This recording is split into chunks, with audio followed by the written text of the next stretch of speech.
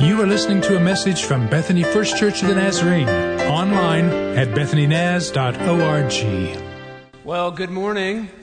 It's good to worship with you this morning. What a great day it's been. Don't you agree? I mean, to come together and to sing songs of praise and the acts of our mighty God, and then to watch as baptismal candidates go under the water to experience a mystery of grace, something happening in them that only God can do. I mean, it's been a really good day. Today, we're beginning a new sermon series called I Belong, and it is also Family Worship Sunday, so we have kids in here today, which is always the best. Because the energy in this place, you can hear the whispering and the rustling of papers. It makes it really good. So if you are a kid, 1st through 5th grade, I want you to raise your hand. Where are you? Tons. All right, now I want you to stand up. Thank you for leading us in worship while you were standing. Go ahead and stand. I like how you stand with your hand in the air. That's fantastic. All right, now here's what I want you to do. I want you to come from wherever you are. All ready? All right? And ready, set, go. I want you to come, and I want you to fill this spot. Kyle, how old are you? I want you to fill this place all right here. And Pastor Kyle and Pastor Corey, Pastor Jeremy, they're going to give you a board with paper and crayons on it. And you don't have to go back to your seat if you don't want to. I want you to feel free. Perfect. You could kneeling at the altar. What a great concept. Okay, you can also sit on the floor if you want. You don't have to go back. You get to hang out here in the front with me today. All right? But before you start drawing, I've got some instructions. All right? We're going to wait till everybody gets their crayons and their paper. If you get uncomfortable, you need some elbow space, feel free to move around. There's even space on the other side. All right? Look at all these people. This is fantastic. Everybody's getting crayons. It's all the same crayons, just like at the restaurant, so you don't have to fight with your siblings over them. Everybody has the same colors. Welcome to the stage. You've got the right idea, all right? Now, don't start drawing yet because I got to give you some instructions. Everybody's getting their crayons. Looks perfect. Have a seat when you get your crayons and your paper. All right. What'd you say to me? No, you can't play the guitar. You're going to draw, okay? All right. Can you focus on your drawing? Is that all right? Because here's what's going to happen. I want masterpieces. I mean, I want you to pretend that you are the best artists in the whole world, and you already are, because what the great part about kids is they have the best imaginations. If we would take all of the imaginations and combine them right here among this small group of people, your imagination is so much bigger and better than your parents'. It's unreal.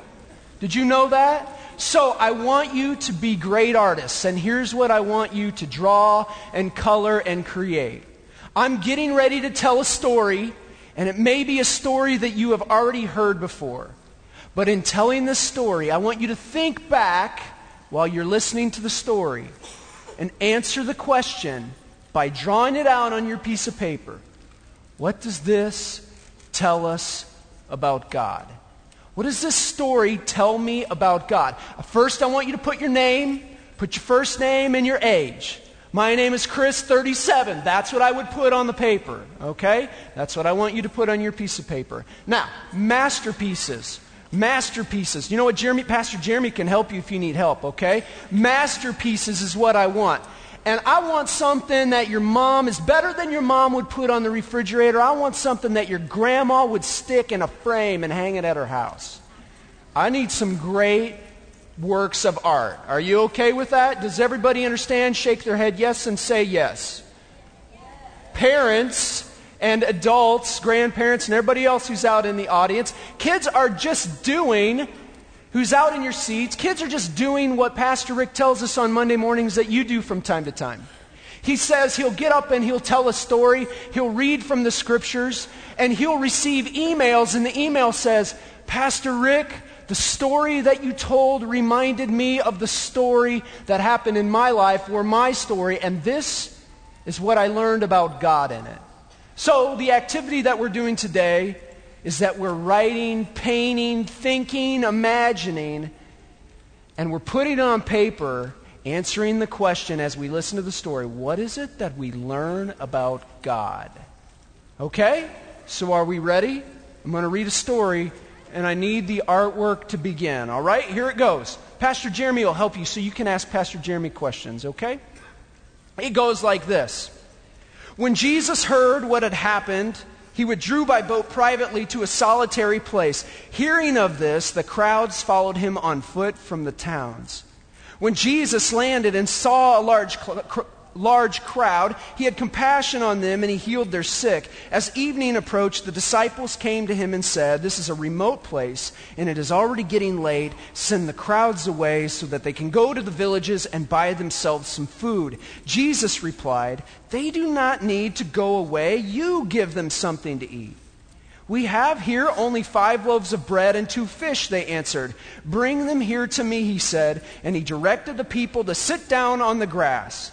Taking the 5 loaves and the 2 fish and looking up to heaven, he gave thanks and broke the loaves. Then he gave them to the disciples, and the disciples gave them to the people. They all ate and were satisfied, and the disciples picked up 12 basketfuls of broken pieces that were left over. And the number of those who ate was about 5,000 men, besides women and children. Today we're starting this series called I Belong, and so we think it is necessary that we gather around the text to think about this God who creates a world and creates a kingdom that you and I belong to. Let me pray for us if I could. Lord, thank you for this great day, for the experience of new life, for the chatter in the room, for the artists and the imaginations, for this great story.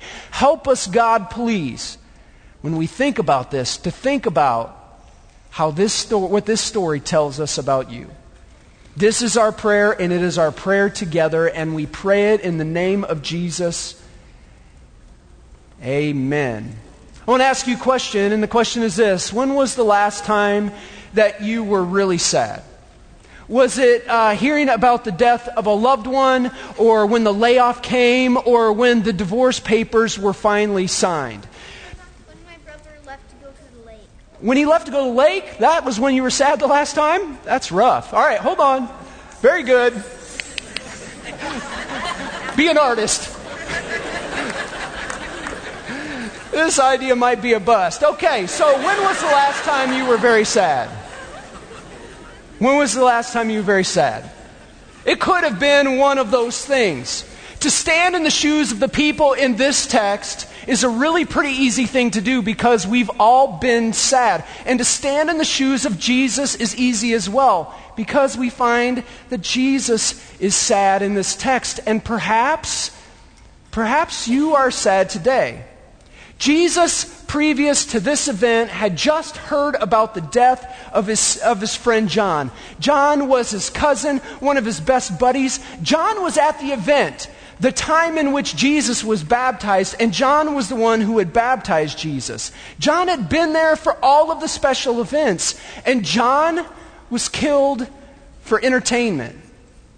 We enter this story here not with this happy-go-lucky Jesus, but we enter in with a concerned Jesus, a Jesus who has been beaten down by life. And Jesus does, according to Matthew, what we would do when we're grieving or when sadness comes over us. He just simply needs to be alone. Matthew doesn't tell us what he thought about, what Jesus thought about, or what he did, or what went on in his mind, but he does tell us that Jesus went off to a deserted place. He went off to a remote place where he could be alone. We could speculate, perhaps Jesus was just feeling bad. He needed to go away because he just felt rotten. Or perhaps he was out there kicking the dirt and throwing rocks and yelling at God for a while. We know that he did that at the end of one of the Gospels when he was on the cross.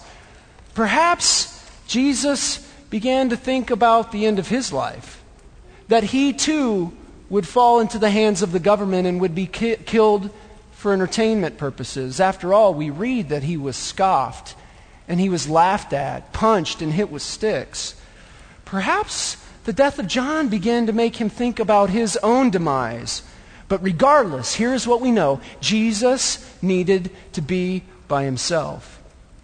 And wouldn't you know it, When you know it, it's like 5:30 on a Friday afternoon when your phone rings. Those people, they come. Those kinds of people who show up at the wrong time and at the wrong place. It's like the solicitor who comes on a Saturday morning when you just want to drink some coffee and read the newspaper. He's there to sell a vacuum cleaner or a home alarm system or soap that will wash the grease off your driveway. He promises that it's only going to be about 20 minutes, but before you know it, he's spent your whole morning. It's been 2 hours. Or that guy who's the close talker with coffee breath, that won't let you have a word in edgewise. It's those kinds of people that show up with Jesus. Those kinds of people with those kinds of needs, the hungry and the broken and the sick. And they come to him on foot and find him. And then something happens. While I would be a person that would hang up on the telemarketer or shut the door or pretend I didn't hear the phone ring, Jesus does something different. Instead of growing angry or running away, Matthew says something really peculiar to me, something that I would have never thought of before. He says, when Jesus saw this large crowd, he had compassion on them. He graced them with his presence. And then he begins to heal them and cure the sick. What a strange turn of events. The world doesn't work that way. The world doesn't look at people in need and help them out. Yet Jesus, out of his sorrow, begins to have compassion on these folks. Most people believe that this story is a miracle feeding, where Jesus gets everybody to eat by taking a few loaves and some fish, and then he goes and he feeds a bunch of people. And we think, wow, what cool tricks that Jesus has. But this story is actually really packed with miracles, packed all over. And this just happens to be the first one. Jesus had compassion. In other words, out of this sorrow, spilled love for the people in need. Just a few weeks ago, I did a wedding. And as I stood among the bride and the groom right here, they vowed to love each other. They went through all the I do's and the I wills, and I said, here's what's in store for you, and are you going to, and sickness and the health and the whole bit. And then the scriptures were read to them out of 1 Corinthians 13. Holly and I were married in 1998 at College Church of the Nazarene in Bourbonnais, Illinois, on the campus of Olivet Nazarene University, and that joint was packed. I mean, there were tons of people. And as I stood there, all with nervousness and anticipation and excitement, the doors opened. And everybody stood to see Holly looking good on her dad's arm as they entered into that room and they began down the aisle. And just as everyone was focused in on her in that dress, hanging onto the arm of her dad, looking so good, my grandmother was positioned in the first row, and she turned to me and said out loud, "Are you sure?"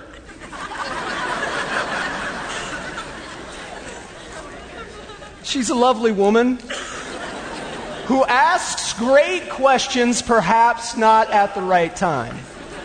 But the question, "Are you sure?" is actually a really great question, because 1 Corinthians chapter 13 tells us, and I told that bride and groom, love is patient, love is kind, it does not envy, it does not boast, it is not proud, on and on and on and on. And don't you think that it would be wise for the bride and the groom to hold something back?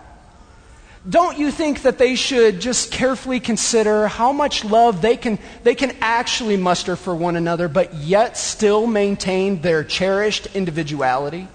Shouldn't they be more wise? Because turning yourself completely over to another person could be just frankly a bit reckless.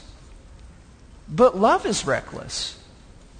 It's not wise at all. We've limited our love to tacos and our jobs and our cars, but love is actually limitless. Love wouldn't keep a good checkbook. It can't keep the balance. Love wouldn't hold off eating a second helping of ice cream. Love goes to the grocery store, breaks the cardinal rule, and shops when love is hungry. Love drives too fast, and love is too free with its ideas. Love is a spendthrift, and love is not that great at arithmetic because it never calculates things correctly. Shouldn't the bride and groom hold something back? Wouldn't that be the wise thing to do? Well, the church, when we gather at this wedding, we say no because we understand something. That is when love is dished out.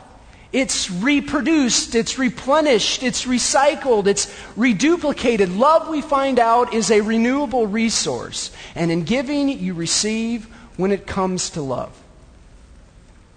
And there's Jesus in this story. And compassion begins to overwhelm him in the midst of his sorrow. And love is poured out on those whose resources are scarce. And there you are, and there I am, and we find ourselves in this scenario and find ourselves in this story, and we're watching this event take place. And an idea springs up within us. You know, that tends to be the kind of thing that happens when you hang around with Jesus. Ideas begin to happen.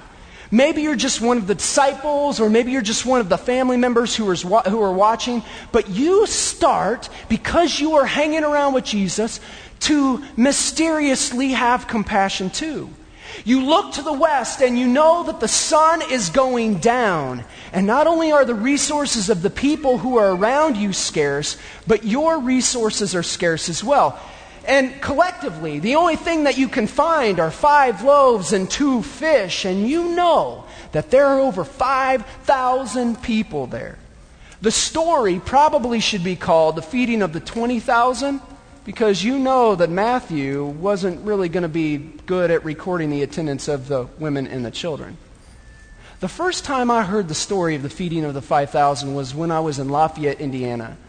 My parents took my brother and I to a work day at our church, and I remember standing next to Mike Jones, who was our youth pastor, as he painted a mural on the nursery wall. I was about 5 years old. And as he painted the mural, he told me this story. I remember staring at him as he painted it and watched his Adam's apple bounce up and down as he told me the story. There he was, so big and so cool, and it was the early 80s. He had a great youth pastor mustache. And he said, "Do you know, Christopher, how many people were there that day? Over 5,000. And my response was, wow. To me, 5,000 was astronomical. It was the biggest number I had ever heard of. It was a number I couldn't imagine. I could not imagine a number that big. To me, 5,000 was bigger than big than big.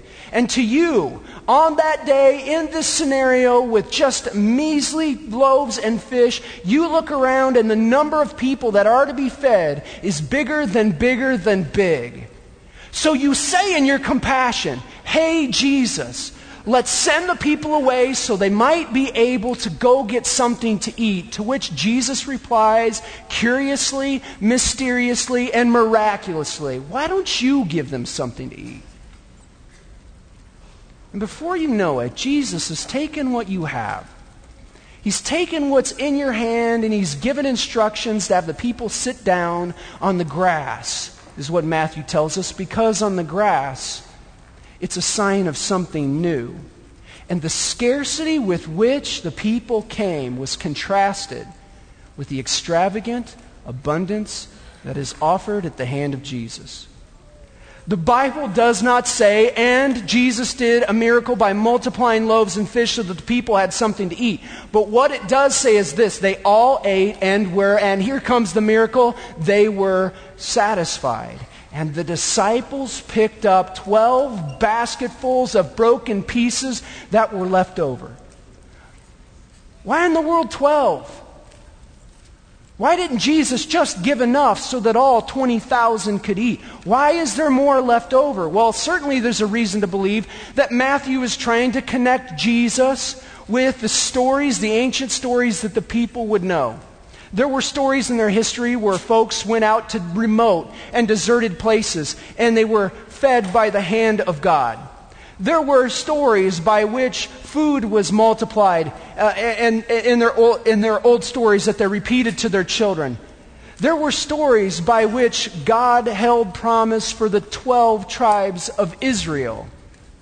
And I've read the commentators, and I've studied what these symbolic numbers might mean, and I happen to tend to agree with what the commentators say that Matthew was intending to do. He was trying to connect them with their stories of old. But I also think something else. That like 5,000 or like 20,000, what Matthew was trying to do was just trying to tell us that 12 basketfuls left over was bigger than big. In other words, I think what we learn from Matthew in this passage is that God, in the person of Jesus, is absolutely reckless with His love and His goodness. He's extravagant. It's almost ridiculous. He's effusive and excessive, and He's overwhelming in His abundance. You know what we could do? Let other gods be miserly and limiting and concerned and cautious and careful, maybe even persnickety. Let other gods put their money in conservative accounts and do their due diligence and obey the speed limit. But this exuberant Creator goes overboard. In Jesus, we see that God overdoes almost everything. It seems to be the same, not just in this story, but throughout all of the gospel writers. I'm reminded of the story in John chapter 2. You remember the story where Jesus is at a party. It's a week-long festival. It's a wedding feast. And wouldn't you know it, they run out of wine. I'm a Nazarene. I don't know about that, but here's what I've read in the story. At the end of the party, it's at the end of the party that Jesus takes the water and He turns it into wine. And it's not just wine, it's the best tasting wine. Just when everybody's taste buds are on edge and all have celebrated and danced the night away, He brings in the best. And not just a little bit.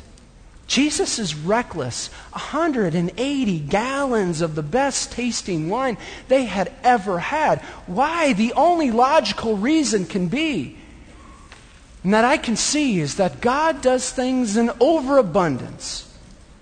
Jesus Himself told a few stories that we can read about. I'm reminded of the lady who lost a coin, and the shepherd whose stupid sheep went missing, and the dad whose son comes home. And when they're found, calves are sacrificed, and politicians are flown in on the corporate jets, and movie stars walk down the red carpet aisle to see the main attraction. It was the one who was lost is now found, and it is time to celebrate. I'm reminded of the Samaritan who didn't just help the man pull his donkey out of a ditch, but in His compassion and His hospitality, He was excessive in His care for the man. Medical bills were paid, debts were erased, the guy was put up in a suite with flat screen TVs and room service and Wi-Fi. Jesus told a story about a farmer in Matthew chapter 13 who was sowing seed. Some fell on good soil, some fell on bad, some fell on thorns, some fell on rocks. Did the farmer have a hole in his bag? Is this what Jesus is trying to tell us? Was He just not a very good farmer? Was He ill-equipped? Or is Jesus trying to tell us something about God, represented in the farmer? And that is, God is absolutely reckless with His goodness. Seed thrown everywhere. If we would read the Old Testament, God gives Abraham a promise. Your descendants will number the stars of the sky and the sands of the shore, and I will bless you and make you a blessing to the nation. Through you, the whole world will be blessed. That is a lot of kids. How He ever got them to soccer practice on time, I'll never know. Jesus spent time telling these stories of God's love and God's overflowing and overwhelming abundance. This is the way God is. God is like that. We see it all the time. Will Willimon said God could have made one shade of flower, say a red poppy, and this would have been a miracle enough for us. And yet, look at the color of the shapes of the millions upon millions upon millions of flowers. Wouldn't you call such colorful creativity excessive? And all the rich panoply of races, all the colors of people, all the diversity of shapes and sizes, of sound and sense. Here is God who, when He started creating people and flowers and birds and stars, just did not know when to stop. Perhaps with God, creativity is a renewable resource. And you and I, in this story, are invited into this miracle. We find ourselves hanging around with Jesus, and our ideas go to work. Our minds go to work. We start to have ideas, and we are asked to offer what little we have to better a situation before we even know it. Before we even know it, we've discovered that love is a renewable resource, because Jesus says this: offer me what little you have, and I will be extravagant with it. Fish, loaves, money, a law degree, experience in raising children, the ability to write letters, the ability to teach. We offer the little bit that we have. And I know people who, out of their sorrow and their ideas, by hanging around with Jesus, find compassion. And then they offer what little they have. And in that compassion, they find themselves extending in an abundant way love and watching love be replenished. I know a lady who gave herself for 40 years to a group of thankless, hopeless elementary school children. I know of someone who gave herself to the care of unwed mothers and ran a home. I know of a mother and father who are about to graduate their last kid, and who, instead of sitting on their nest egg, have decided to foster more. I know of a man who walked in and said to his employees, "I have bad news. I'm too old to run the business, so I sold it. But I also have good news. We built this thing together, so I'm giving to you what I got for it." And every employee got a check for $200,000.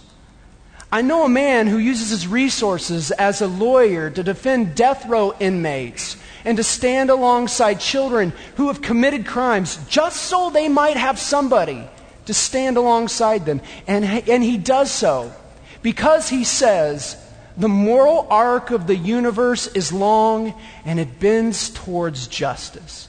And here I am, an ordained elder in the Church of the Nazarene, probably one of the worst partiers in the world. Because what I do is I say, as being the overcautious parent, are you sure that's a wise thing to do? And there is Jesus. There is Jesus standing there who says, you go and feed them with what little you have, and I will be extravagant. I am not sure what Jesus was thinking when the whole scene started. Was he considering his imminent death? Was he just thinking about John? Perhaps. Regardless, though, I know this, that at the end of Matthew, we read that Jesus was reckless and extravagant in love, even to the point of giving himself, his very own life. He poured it all out. So when we're writing emails and we're drawing and we're making masterpieces and we're asking ourselves this question, what does this story tell us about God? We also find ourselves asking the question, in light of that answer, His goodness and His exuberance and His abundance, what does it tell us about us? In reading and listening and hearing this text, we're invited to be extravagant as well, because we understand something. We understand that His love is completely and recklessly out of control. I want to warn you, do not hang around with Jesus if your goal is to drive slow and to color in between the lines. Because when love is dished out and we offer what little we have, it's reproduced, it's replenished, it's recycled, it's reduplicated. The old adage is, when we give love, we get more than we ever realized. In all of Jesus' stories, what we find is this: that when He speaks about the nature of the kingdom of God, and that God in His exuberance and His overwhelming abundance extends hospitality and compassion and grace to people who are in need, do you know what happens? a party breaks out. It's time for celebration. And I can imagine myself sitting in this story. And if we recognize that God is good and is overwhelming in His abundant goodness to us and His love to us, and all He gets is a golf clap at the end, then I think it makes Him more sad than the day He was there experiencing the death of His good friend John. The church has a responsibility, a mandate. We respond to this good word. This is the gospel. It is the good news for all people. And we should break out in song and in party. I'd invite you to do that right now.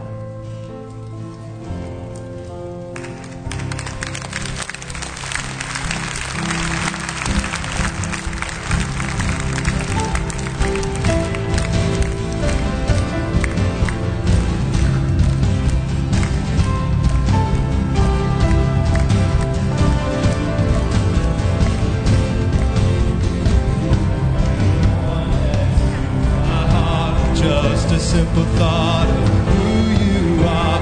You the light shine in the darkest parts. Let your love fill the world. You can be the fire down in my soul that I can't contain, that I can't control. Would you fill me up to overflow? Let your love fill the world. And I belong to you forever. I belong to you. Sing it out, church. And I belong to you forever. I belong to you. We're part of this story. I belong to you forever. I belong to you. Oh, I belong to you forever. I belong to you.